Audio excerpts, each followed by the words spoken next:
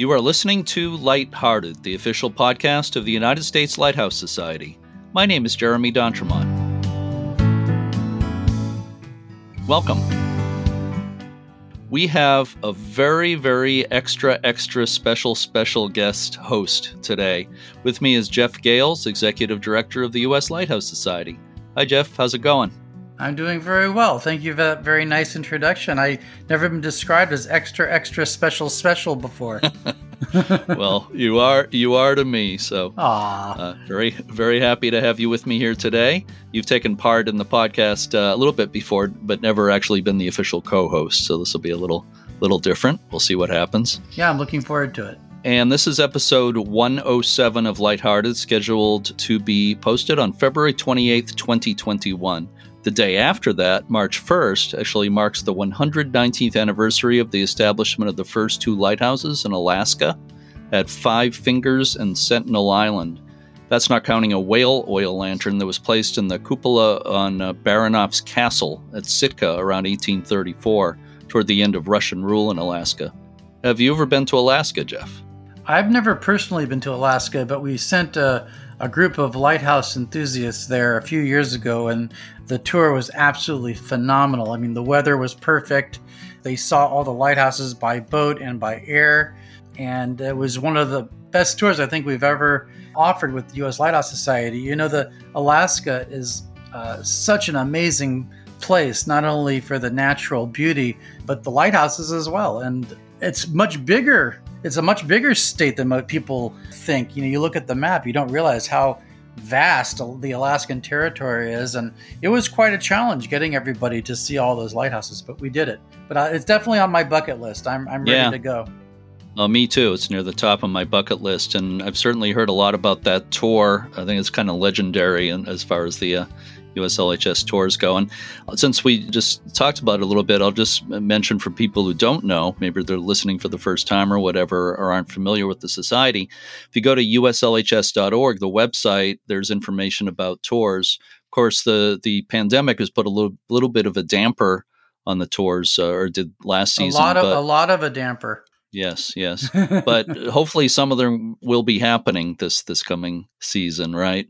Yeah, we're looking forward to doing some domestic tours in 2021, and hopefully we'll be able to bring back our international trips in 2022.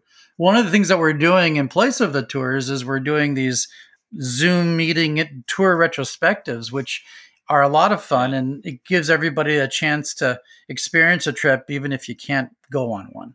Right. Yeah, they are a lot of fun. I really enjoyed doing about a dozen of those, and I know we've got some more coming up, so people can watch for that on the website, Facebook page. They can get on the email list to get news about things like that. So on the same day those two lighthouses in Alaska began service, that same day, March 1st, 1902, the Statue of Liberty was discontinued as an official aid to navigation. Not many people know that the Statue of Liberty was originally a lighthouse and a monument. In fact, when it was dedicated in October 1886, it became one of the first electrically operated aids to navigation in the U.S. The light was in the torch 305 feet above the water. That's right, yeah. And also the pedestal was lit by arc lamps.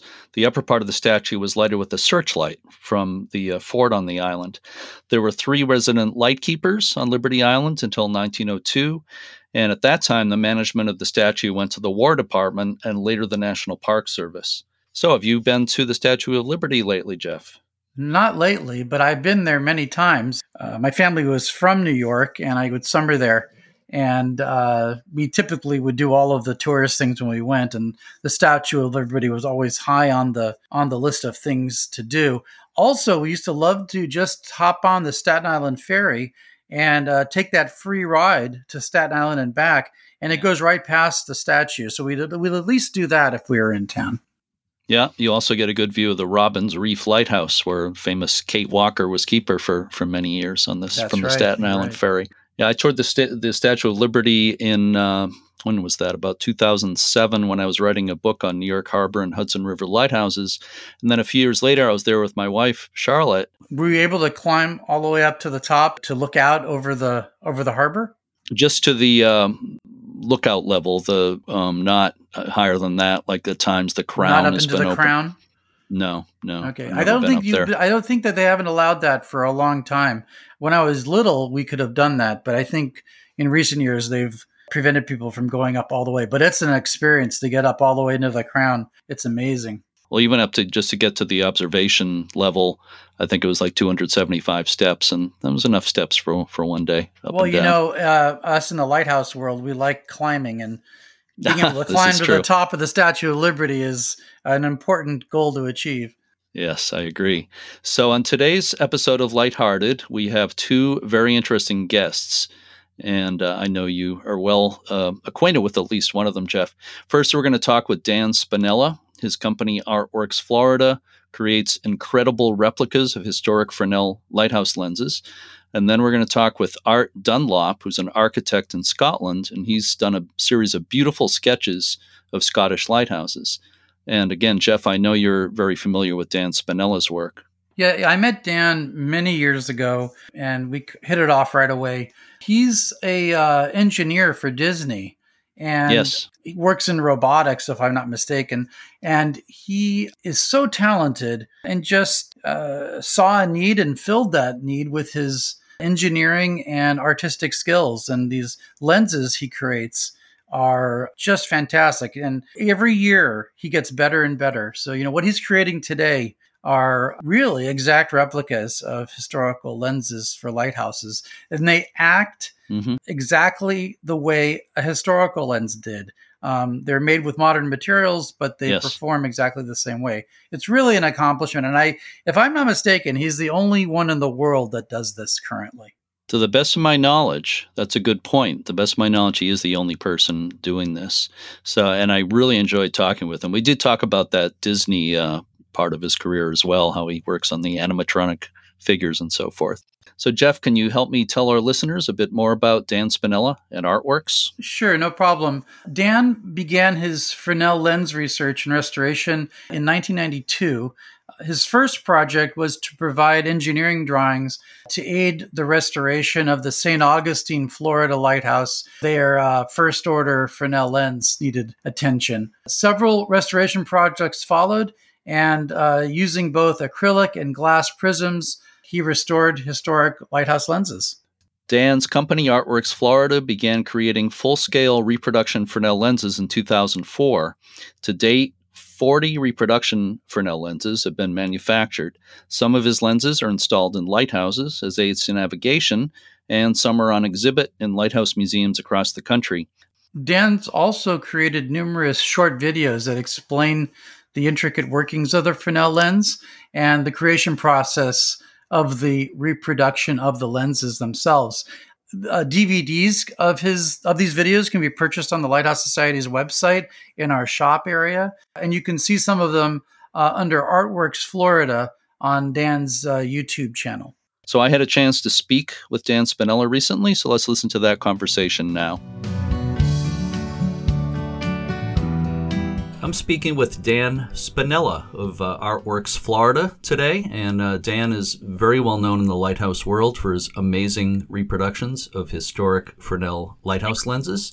Thanks so much for being with me today, Dan. I really appreciate it. Well, thank you, Jeremy. I've been a fan of your work for years, and it's a pleasure to talk to you today.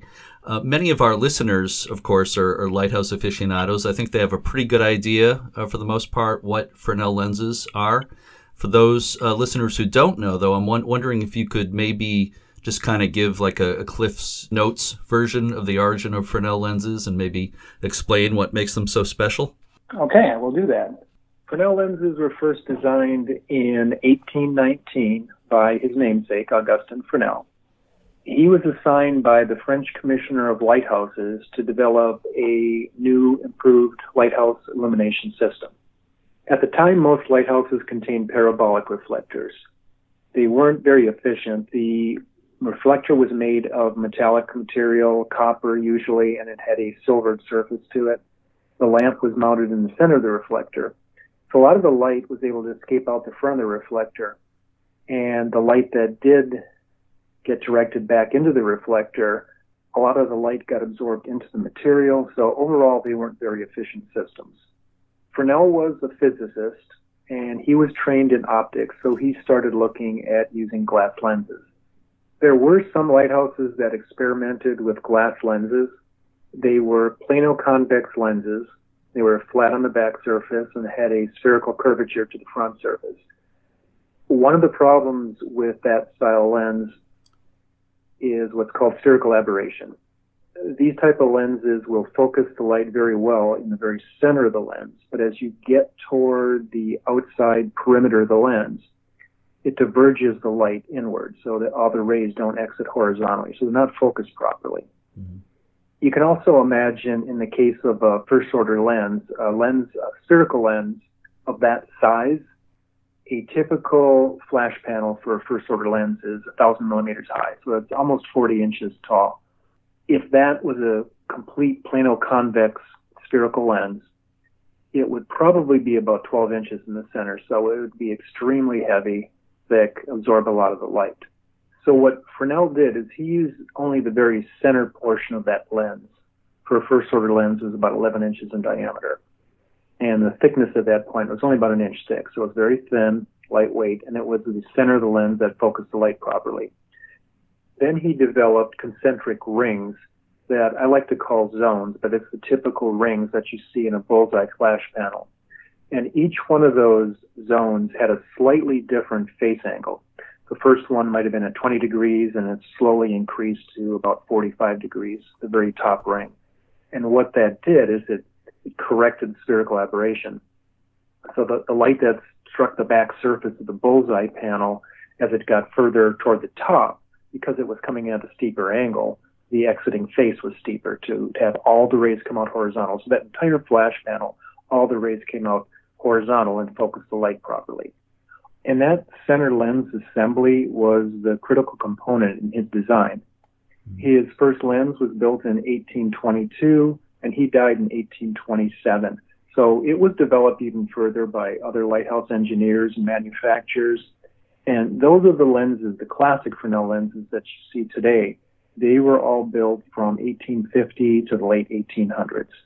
Thank you for that excellent explanation. I just want to mention for listeners who might not know, you talked about first-order lenses.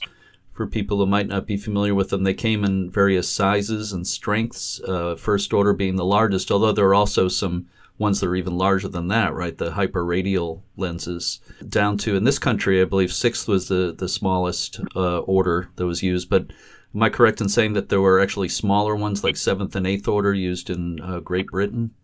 You know, I've heard of that, and I haven't seen them, but I did see a list. I believe it was on the U.S. Lighthouse Society website. Tom Tagg did a lot of research.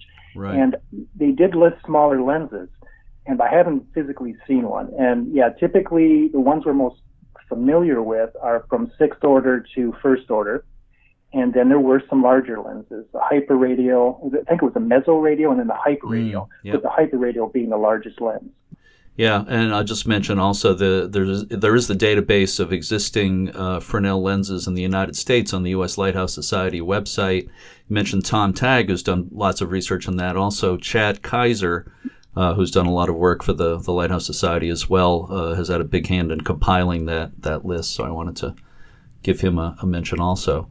So let's talk a little bit about your personal background. I understand you've been a mechanical designer for Disney World for more than 30 years. I'm curious to know what sorts of things have you done and do you do for Disney World? I work in design and engineering at Disney doing mechanical design work. I've worked there for over 30 years now, so I've seen a lot of expansion. One of the first projects I worked on was the set pieces for Indiana Jones at MGM Studios, now called Disney Studios. And there's been a lot of expansion, including Animal Kingdom, new rides at Epcot, Magic Kingdom. So I work on anything that has to do with the mechanical equipment. And that could include anything from the ride systems, the ride vehicles, parade floats, character costuming, working on some of the character heads and animated character heads. And one of the things I like working on the most are the animatronic figures, the ones everyone's familiar with in the ride systems. We work on the mechanical design for the figures, and that's improved a lot over the years. They used to be done with air cylinders. So you would hear a lot of the clicking and clacking in some of the rides, and the movement wasn't as smooth. Now they're all done electronically, so electric servo motors. So you get a much more lifelike fluid movement to the figures, and then you can have them do a lot of things you weren't able to do in the past. I also work on the modeling of the body shells, which is the shell that gives the figures their shape. And I've worked on the tooling to create the silicone heads, the skin for the heads, and the hands. And that's been the bulk of my work over the past several years. I have to say it's very enjoyable. As you can imagine, it's a lot of fun. So sometimes it doesn't feel like a job. Yeah, well, that's fantastic. It does sound like very painstaking, but it's got to be fun and rewarding work as well. I think some of our listeners might not be familiar with Fresnel lenses, but they're familiar with Indiana Jones, that's for sure. So moving on, how did you get involved with Fresnel lenses? I first became interested in lighthouses many years ago, in the 1980s. I was visiting the city of St. Augustine here in Florida, and I discovered the St. Augustine Lighthouse. At the time, it wasn't open to the public. The lightkeeper's house was being restored. It was surrounded in chain link fence. It was abandoned. But I did see a sign that it was being restored by the Junior Service League of St. Augustine. I eventually became friends with a few of the members of the Junior Service League, and I had the opportunity to climb the tower. It wasn't open to the public yet, but I did climb the tower, and I was able to see the first order Fresnel lens. I had no idea what I was looking at. I just knew it looked amazing. It was 6 feet in diameter, 10 feet tall. I stood inside of it and was surrounded by all these prisms. It's a fixed flashing lens, so it had the belt-style lenses, the bullseye-style lenses. I was just intrigued by how this thing worked. Flash forward a few years later, and I received a newsletter saying that the lens was vandalized. There were two young boys in a nearby property that thought it would be fun to shoot at the lens with a rifle. Unfortunately, they were very good shots, and they were able to put a few holes in the belt lens and the flash panels. I think it was 13 prisms that were damaged. The Coast Guard wanted to remove the lens from the lighthouse. There was broken glass on the floor, and they just wanted to dismantle it and take it down. Of course, the Junior Service League and the city of St. Augustine, being rich in history, they wanted to keep their lens. So I volunteered to at least take dimensions and create some drawings. I had no idea optically how it worked, but being familiar with mechanical design, I could at least create some drawings to see if the parts could be made. It took quite a while. It took about a year for the entire project, numerous trips and taking dimensions. I did find some formulas, historic formulas for Fresnel lens, and working with those along with modern optical formulas. I was able to create a cross-section of the lens and create the drawings. And it was eventually restored successfully in 1992, and it's still in operation today. Yeah, I was there last year. And also, I should mention St. Augustine is the first lighthouse I ever saw in my life. I know it was because I have home movies of me in a baby carriage in front of the St. Augustine Lighthouse. But, yeah. Wow, well, that makes two of us then, because that was the first one I've seen. Oh, really? Okay. I'm sure a lot of our listeners know it's a great place to visit. I'd say it's one of the best lighthouses really in the country to visit. Yes, it is. After you were involved in the restoration of that lens, you did some other restoration work before you got a little bit more into the actual creation of whole lenses, reproduction lenses. What are some of the other restoration projects you've been involved in? Some of the other restoration work I did started at the Ponce Inlet Lighthouse. They had a first-order lens that came from the Cape Canaveral Lighthouse, and it had two missing bullseye lenses. That one was restored in acrylic. It was the first cast acrylic lenses that were made. And those were put in place in 1999, and those are still in operation today, and they still look great. Then they had another first-order fixed lens. It was the first lens that was in the original tower. It's now in the museum, and that one was restored in glass, and also a third-order lens that they had in the museum that was installed back up in the tower was also done in glass, and that's still in operation today. The glass prisms were made by Michael Shiner of Kier Glass. He's in Rhode Island, a glass artisan that does amazing work. The third order lens for Ponce Inlet was the first one that he worked on, so he kind of learned how to do it on that project. And after that, he did the first order fixed lens, and he also helped out with the Makapuru lens in Hawaii, which was it's a hyperradial lens, which is even larger than the first order lens. It's 8 feet in diameter, 12 feet high, and it had one of the belt lenses that was damaged. That was a very large piece of glass that he manufactured and did an amazing job. He also helped with the diamond head lenses or prisms that were also done in glass. After that, I worked on a number of lenses, restoration in acrylic. Point Arena Lighthouse, Ludington Maritime Museum, and the Pensacola Lighthouse were all done in acrylic. And I provide just the prisms and lenses that need to go, that are missing in these historic lenses, but they're actually installed by Coast Guard approved lampists. And I work with a number of them around the country. Jim Woodward, the lighthouse consultant, who I'm sure a lot of people have heard of. Kurt Fossberg, who helps with my reproduction lenses. And Jim Dunlap, who has done a lot of lighthouse restoration around the country. Sadly, the job of lampist is kind of a disappearing breed at this point. I'm always hoping that some younger people get involved in it. I hope some people might look at the work you do and maybe get inspired to get into that kind of work, because these lenses will always need care, of course. Yes, they will. Yeah. So I was at Ponce Inlet last year too and saw those lenses you're talking about, and you would never know in a million years that there's any part of those lenses that's not original. They're gorgeous lenses. So when did you start manufacturing the entire lenses, reproduction lenses?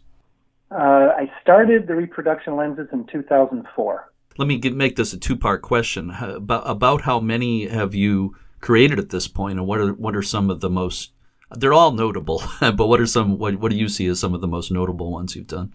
I've made 40 lenses to date from 2004 till now, and I don't know if there's any of the lenses that are my favorite, but I can tell you that probably the most favorite part of all the projects is actually finishing them, because they do take a lot of work and there's a lot of labor that goes into them. But to finish the lens and seeing that beautiful lens and having it completed, and then taking it to the lighthouse and installing it in the lighthouse and seeing the appreciation on the people's faces and going to beautiful coastal cities, that's the favorite part of the projects, is just getting that into the lighthouse and just seeing everyone just very happy with it. Of the lenses you've manufactured and that have actually been put into lighthouses, there's one I'm most familiar with here in the New England region. That's at Rose Island in Newport, Rhode Island. It's a small, I believe, a 6th order lens. Is that right? Yes, that's a 6th order lens, a 6th order fixed lens. And I really like that area too. I love Newport, I love the city of Newport and all the old mansions. I love Martha's Vineyard. There's a lighthouse there, Gayhead Lighthouse, and they've got a beautiful first order lens in the museum nearby the Gayhead Lighthouse, and I really love that area. Yeah, the Gayhead lens is gorgeous. As a matter of fact, I just interviewed a woman who's the daughter of a keeper at Gayhead, and her family, I believe, were the last ones there while that lens was still in operation. And that museum where you saw that lens is a brand new museum. And I hear it's a wonderful setting. I haven't made it over there yet to see it in its new setting, but I hear it's great. So what's the largest lens that you've created? The largest lens to date is a 3rd order. We've made both rotating and fixed 3rd order lenses, but nothing larger. I would love to make a 1st order lens, but I haven't had the opportunity yet. Let's talk a little bit about the process of creating these lenses. I'm wondering if you had to kind of develop your own, maybe some tools and machines to do this? No, but I have a lot of people that help me manufacture them. One of the things that I keep running into, I've heard it said, I'm not sure I've seen it in print, but I've certainly heard people say over the years that they can't make Fresnel lenses anymore because the formula was lost for making the glass prisms. Is that a total myth? The formulas that I use are from another lighthouse engineer named Alan Stevenson from the famous Lighthouse Stevensons. He wrote a book called Rudimentary Treatise of the History and Construction of Lighthouse Illumination in 1850. There are formulas in there. I don't know if those are Augustin Fresnel's real formulas, actual formulas, or if he was documented, but those are the formulas that I've used. And his brother, Thomas Stevenson, also wrote a book around the same time called Lighthouse Illumination. And there was another book I found by the Chance brothers written in 1910. Those books contain formulas that I was able to use, along with some modern optic formulas, Lensmaker's formula.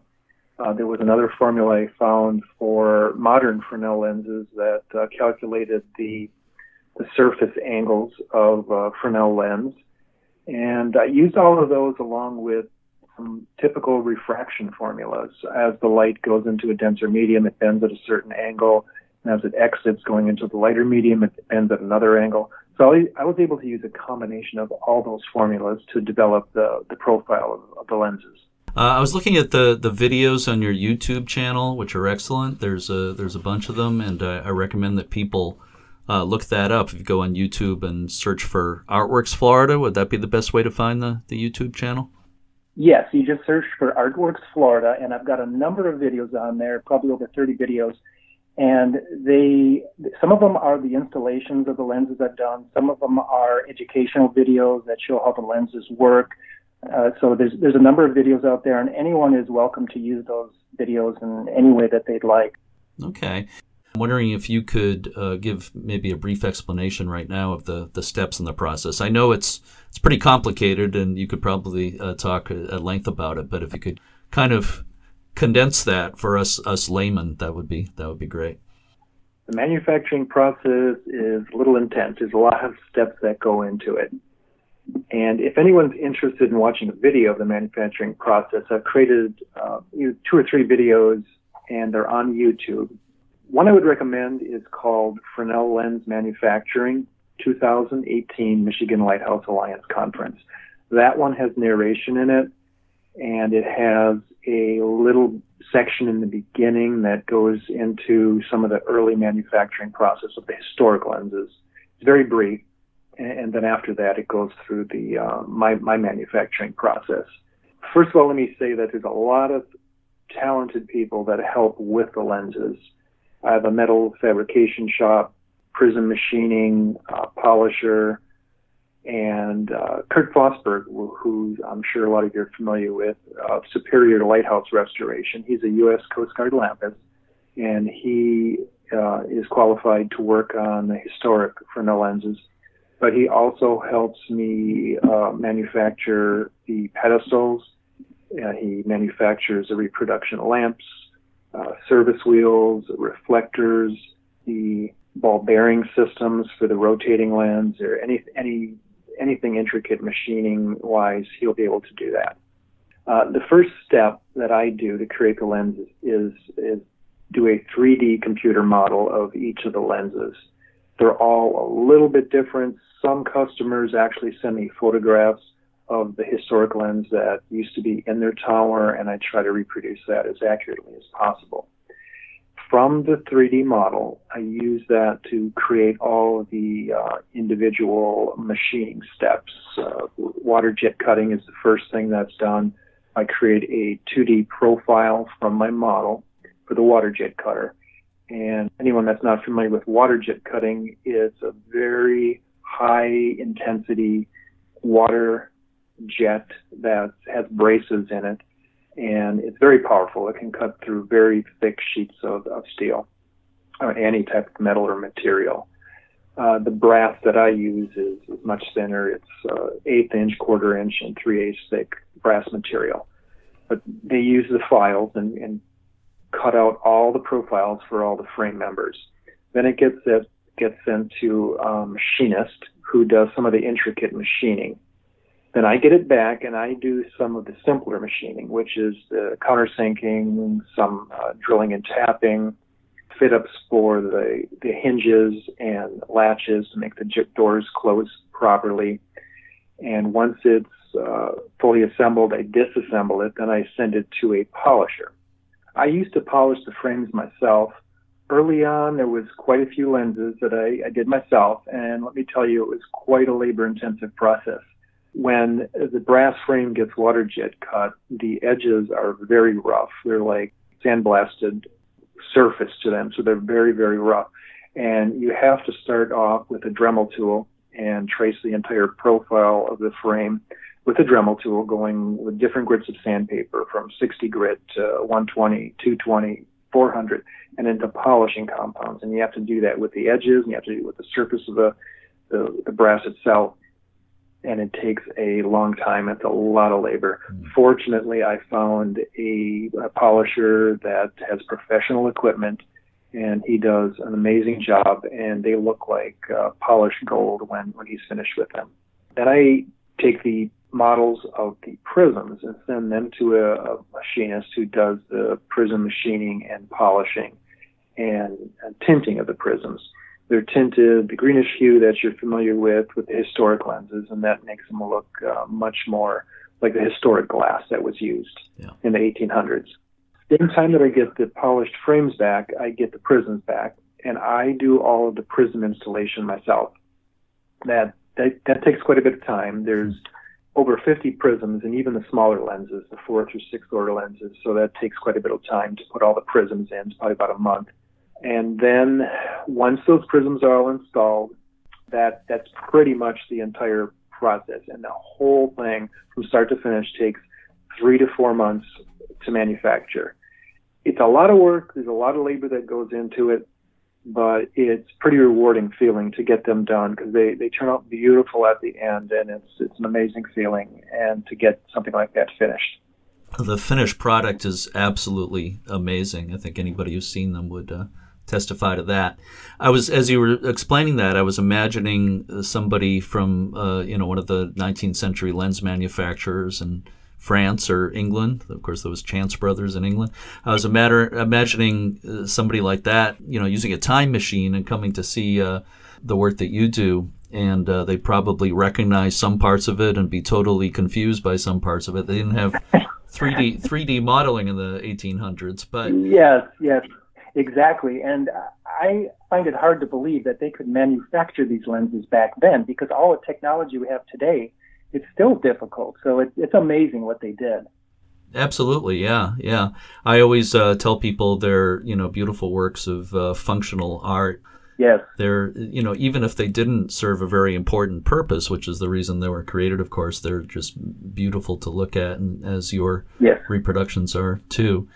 I read somewhere that your acrylic lenses are actually more efficient than the old classical glass lenses. Is that correct? I would say the overall lens assembly is equivalent to the historic lenses. What's different is the acrylic material. Acrylic transmits 92% of light that passes through it, whereas glass will transmit anywhere from 80 to 90%, depending on the type of glass that's used. So the glass material itself may not be as efficient. But what I have to say is the way that these prisms were machined in the 1800s is amazing. If you look at the bullseye assembly, that was done in individual pieces. You have the center lens, and then each one of those concentric rings was a separate piece. So the outside diameter of one ring has to fit inside the inside diameter of the next ring up. So they were machined within thousandths of an inch to have a very tight tolerance and a slip fit between those. And there was an adhesive that was used to hold them together. But the precision of all of the lenses and prisms were amazing, and the fact that they could do that in the 1800s. You created a rotating third order Fresnel lens for the recent movie, The Lighthouse. By the way, I know it's a very controversial movie. People tend to either love it or hate it. I did a podcast episode that was the entire episode was a discussion of the movie. And I'm in the camp of people who love it, although I can't say I understood totally what it was all about. But whether or not people loved or hated the movie, anybody who saw it had to be impressed by that lens, which looked completely authentic and I thought it looked beautiful in the black and white, the way that movie was shot. I'm wondering, was that lens actually based on any particular historic lens? Yes. I was contacted by the production designer Craig Lathrop, and he did a lot of research on the type of lens that he wanted. And what's ironic is I was taking photographs at the time he called me, the very first time he called me. I was taking photographs of the, I think it was called the Boulevard lens from Texas, and it's in the National Archives in D.C. I was taking photographs of it, and that's the day he called me. And later on, he sent me photographs of the lens he wanted to reproduce, and it was that lens. So it's kind of ironic. So he used that lens, but we did change the design a little bit. He wanted it to look more like a monster, more like an octopus, because some of the references to the movie. So we kind of splayed the legs out a little bit on the bottom to give it more of that look. So when you look at it at one angle and you see the two bullseyes with those legs, it kind of looks like an octopus. Yeah, it does. Well, the whole movie has kind of a foreboding feel to it, and the way they show the lens kind of fits into that.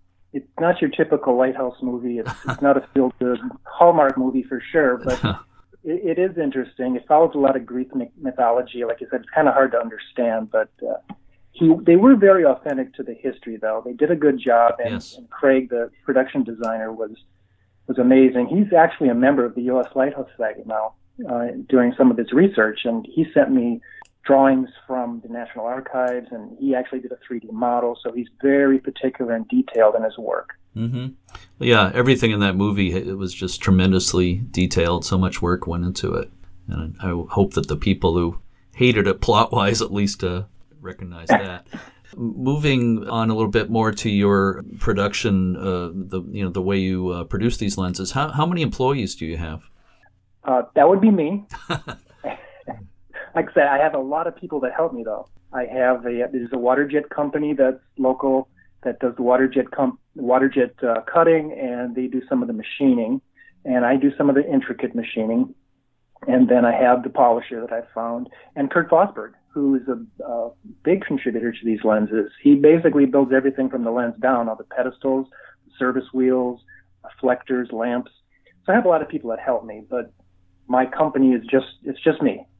That's amazing. I didn't realize that Kurt Fosberg was so involved. Yes, he is. Yeah, it's beautiful work.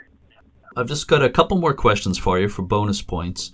First of all, what have been some of the favorite projects you've been involved in? Well, I actually thought about this a lot, and I don't think I have a specific project or reproduction lens that is one of my favorites, but I can tell you that probably the most rewarding part is getting them finished and seeing the final product and then delivering that lens to some of our beautiful coastal cities around the country and installing that in the tower, in the museum, and then witnessing the appreciation of the people that are receiving it. And that's definitely the most rewarding part. Well, maybe you've already answered the last question I was going to ask you, but maybe I don't know if there's anything else you'd like to add about what you enjoy most about your work with Artworks Florida. Anything you'd like to add? It's really creating the lenses. Being able to do something that was a part of history also. Sometimes I think back if this was done over 100 years ago, and it's pretty rewarding to be able to recreate something that was done that long ago, to recreate that art. That's something I really love about it. And even when I started designing the lenses, when I first found the formulas and I started going through a lot of the engineering work, it was spectacular to actually see the rays of light that I put on my computer, and I had it actually bend through the prisms and have it reflect and refract and have those all come out horizontal according to the formulas. That was pretty neat feeling.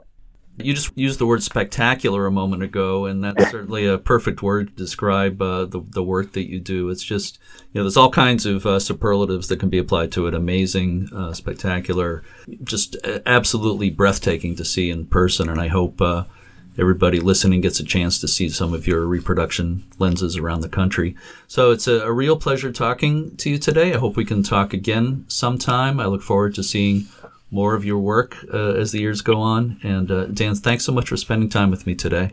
You're welcome. And thank you, Jeremy.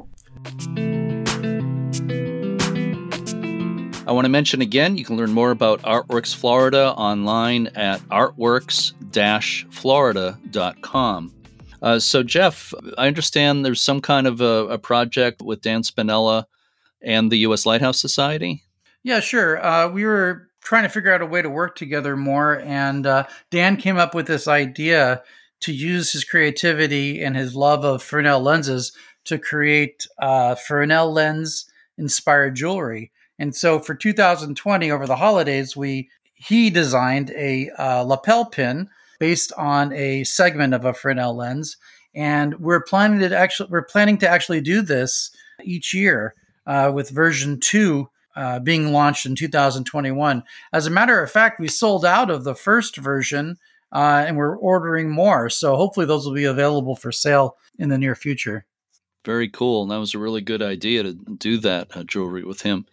And I'll just mention before we move on here, I know you've, like me, seen the movie The Lighthouse. In fact, we did a special podcast episode about that movie. And of course, as I spoke about with Dan in the interview, he created that beautiful lens that was used in that movie. It was a third order in size. And aside from what people might think about the movie in general, I know there's people tend to love it or hate it, but everybody's got to admit the detail was incredible. And that lens was incredible. Dan talked to me a little bit about his work on that lens and his dealings with the producers, and he said that the production wanted as detailed a replica as possible. For him to create a lens, it's not inexpensive, and they said spare no expense. And so he not only made a completely authentic replica of a historical Fresnel lens, it tied in really well with the film and their desire to create a detailed historic representation of what it was like to be on a remote island as a lighthouse keeper. I think they did a great job with that. I completely agree. We have one more guest on today's episode of Lighthearted. Some of our listeners might have seen a recent article that appeared on the BBC website and also in some other places about Alan Dunlop and his drawings. Jeff, please help me tell everyone about Alan Dunlop. Sure, Jeremy. Alan is one of the UK's leading architects and a respected educator. He's taught at a number of schools of architecture in the UK and the US and Germany, and was educated in London at the Mackintosh School of Architecture in Glasgow. And he's a fellow of the Royal Incorporation of Architects in Scotland and the Royal Society of Arts. Alan has won more than 50 national and international awards, including Royal Institute of British Architects Awards, Scottish Design Awards, the Grand Prix for Architecture, and a special award from the Royal Institute of the Architects of Ireland. In 2008, he was awarded the Royal Gold Medal in Architecture from the Royal Scottish Academy. Alan is also a gifted artist, and his drawings have been exhibited at the Royal Academy in London and at the Royal Scottish Academy, among other venues. Last year, when COVID-19 disrupted his work, he created a visual diary of his family's life during lockdown. After filling 4 large sketchbooks, he turned his attention to lighthouses. Alan has been visiting and photographing lighthouses for about 30 years. For these latest sketches, he's focused on the Scottish lighthouses designed by the famous Stevenson family of engineers. His sketches depict not only the lighthouses themselves, but also the surrounding landscape and often wildlife.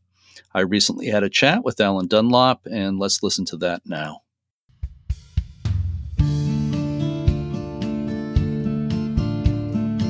I'm speaking today with Alan Dunlop, who is an architect in Glasgow, Scotland, and we're speaking through the magic of Zoom. Thank you so much for being with me today, Alan. I really appreciate it. You're welcome. I'm looking forward to it.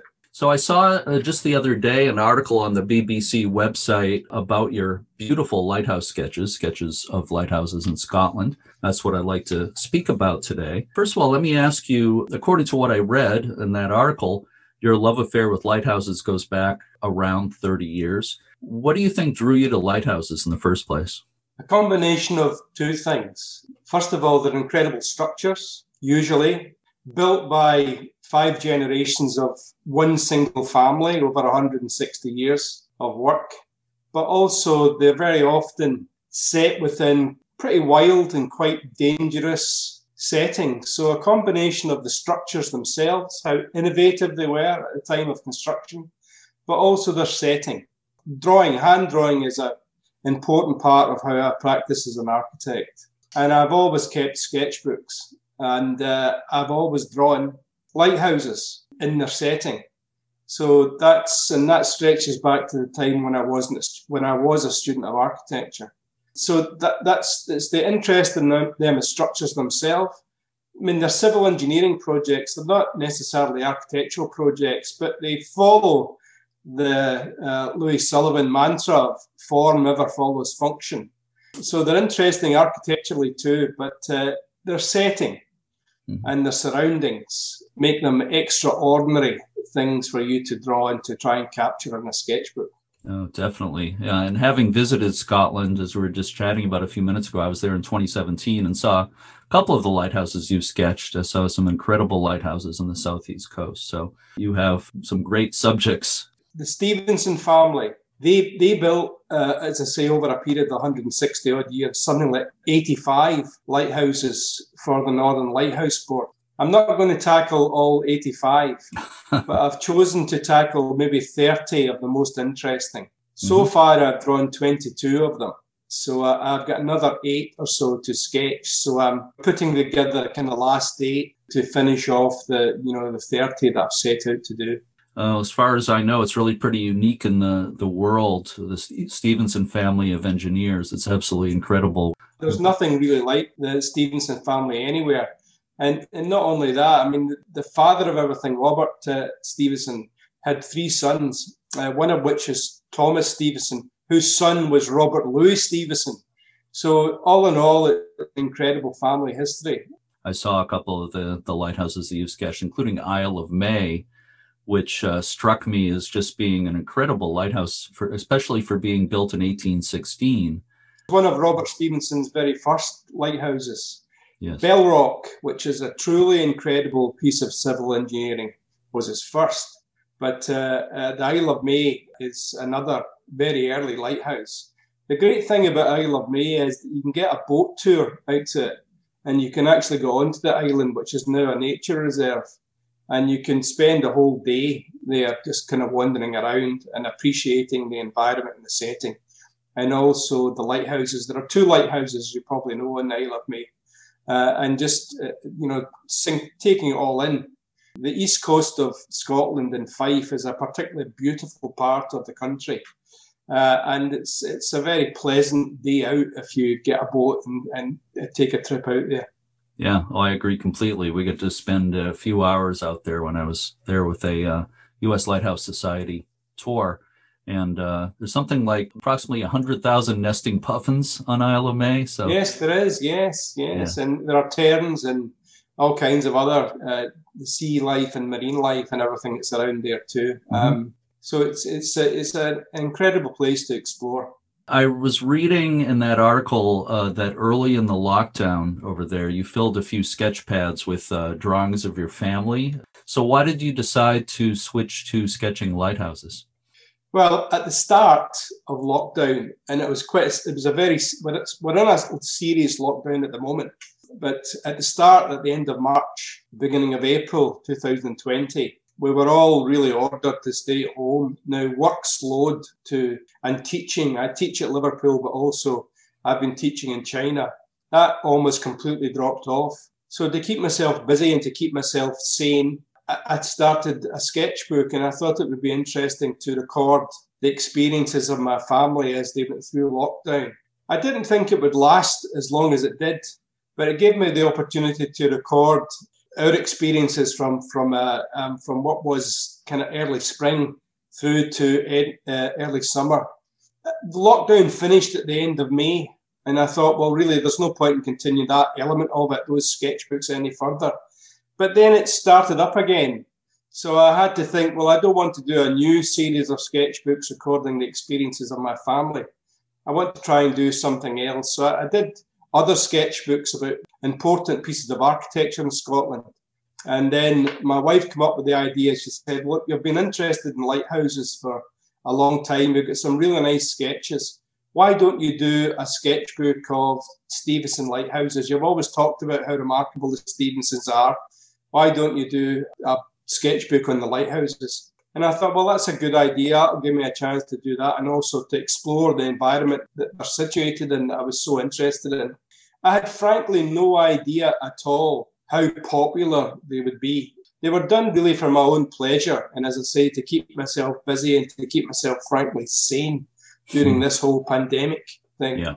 But they have really took off. And since I started doing them, the Northern Lighthouse Board contacted me. They want to feature them. The National Library of Scotland now wants them as a collection once the 30 are finished and the COVID thing is put behind us. And also the Mitchell Library, which is the main reference library in Glasgow, want them to keep them as a digital archive. So I started them because I was interested in lighthouses. I had a lot of sketches that I'd done previously that I could incorporate, but I've been overwhelmed and delighted really by the interest that people have shown in them.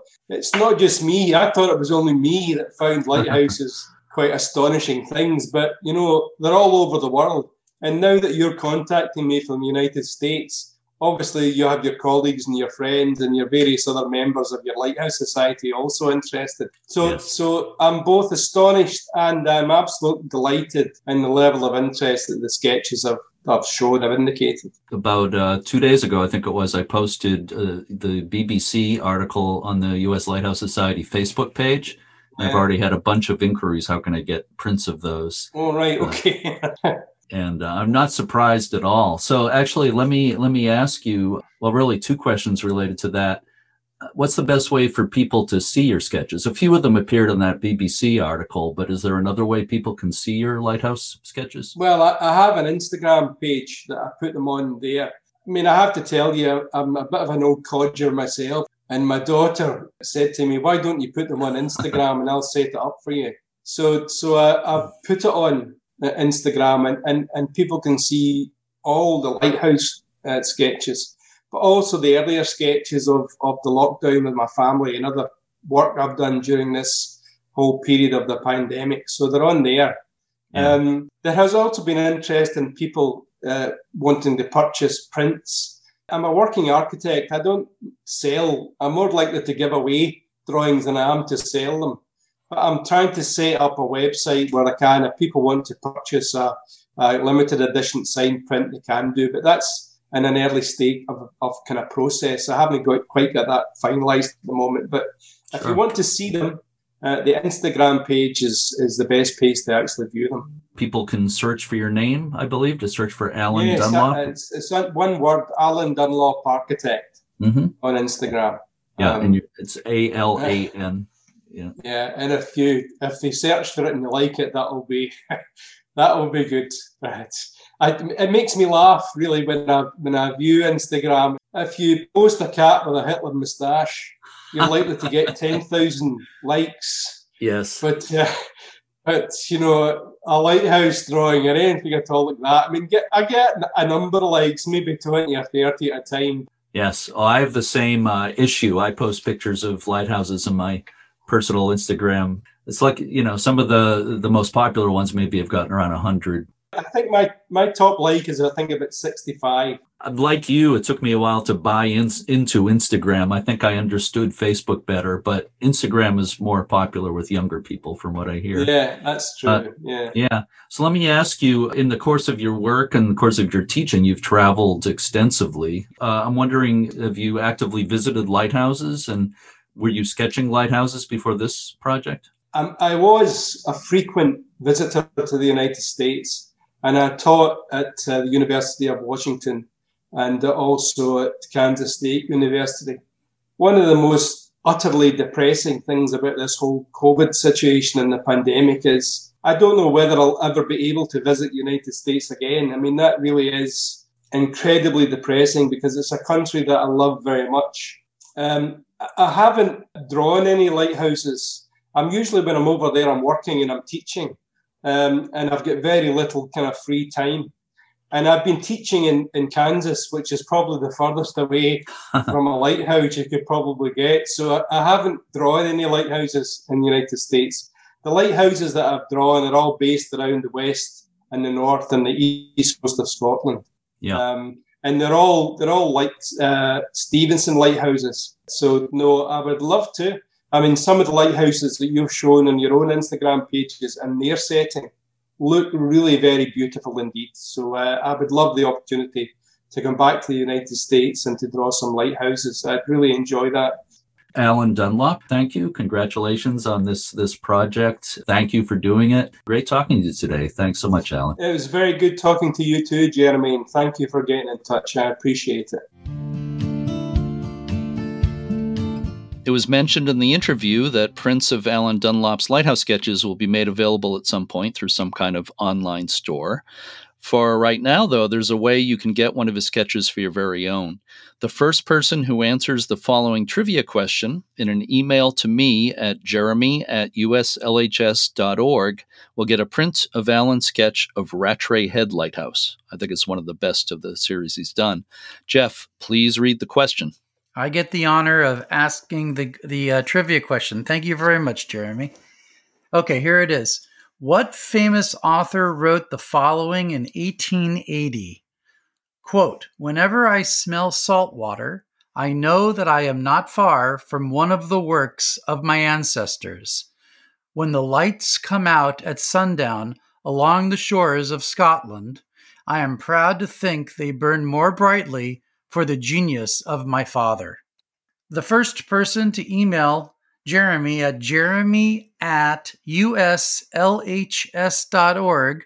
That's jeremy@uslhs.org, and tells us who the person was who wrote that quote will receive the print that Jeremy just mentioned of Alan Dunlop's lighthouse sketch.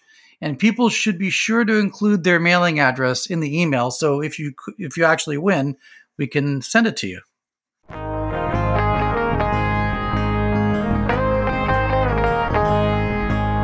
So, Jeff, this is the part of the podcast episode where I usually thank you. Usually I'm recording with one of my other co-hosts, usually Cindy or Michelle.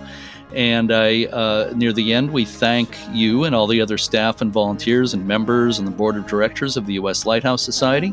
But since you're with me today and you're co-hosting, would you like to say anything else about the Society?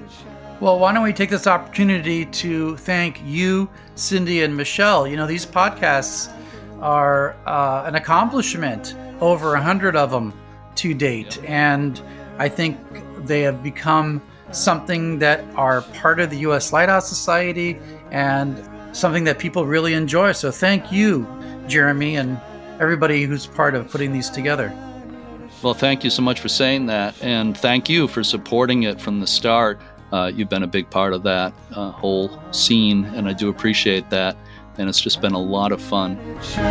Next week's episode of Lighthearted will feature an interview with Sarah Jones, Executive Director of the Tybee Island Historical Society in Georgia. The Historical Society is the steward of Tybee Island Lighthouse. Thank you so much for co-hosting today, Jeff. We'll have to do it again sometime. Definitely. Thanks also to our guests in this episode, Dan Spinella and Alan Dunlop. If you listen to this podcast using Apple Podcasts, we'd be very grateful if you could rate and review us. And if you can spread the word in any way, we really appreciate it. Tell your friends, share a link on social media, yell out your window, whatever, it all helps. We often include some kind of quote near the end of the podcast, Jeff. Do you have something? Sure I do. Here it goes. The American economist and journalist Henry George once wrote, "Let no man imagine that he has no influence. Whoever he may be, and wherever he may be placed, the man who thinks becomes a light and a power." Nice quote. Thank you, Jeff. As always, thanks for listening, and keep a good light. Shine, let it shine, let it shine, let it shine. This little light of mine, I'm gonna let it shine. This little light of mine, I'm gonna let it shine. This little light of mine, I'm gonna let it shine. Let it shine, let it shine, let it shine.